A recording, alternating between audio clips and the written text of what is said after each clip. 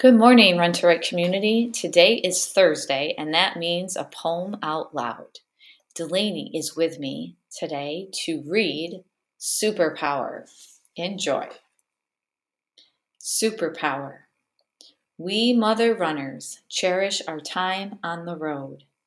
Power in our legs.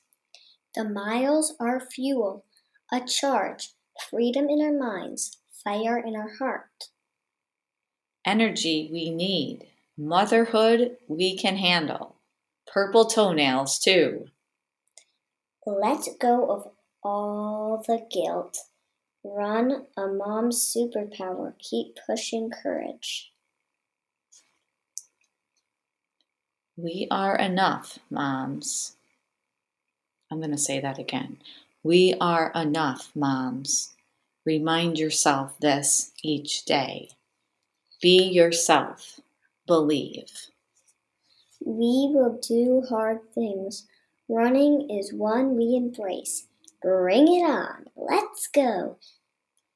Have a great Thursday. We will see you back here next week.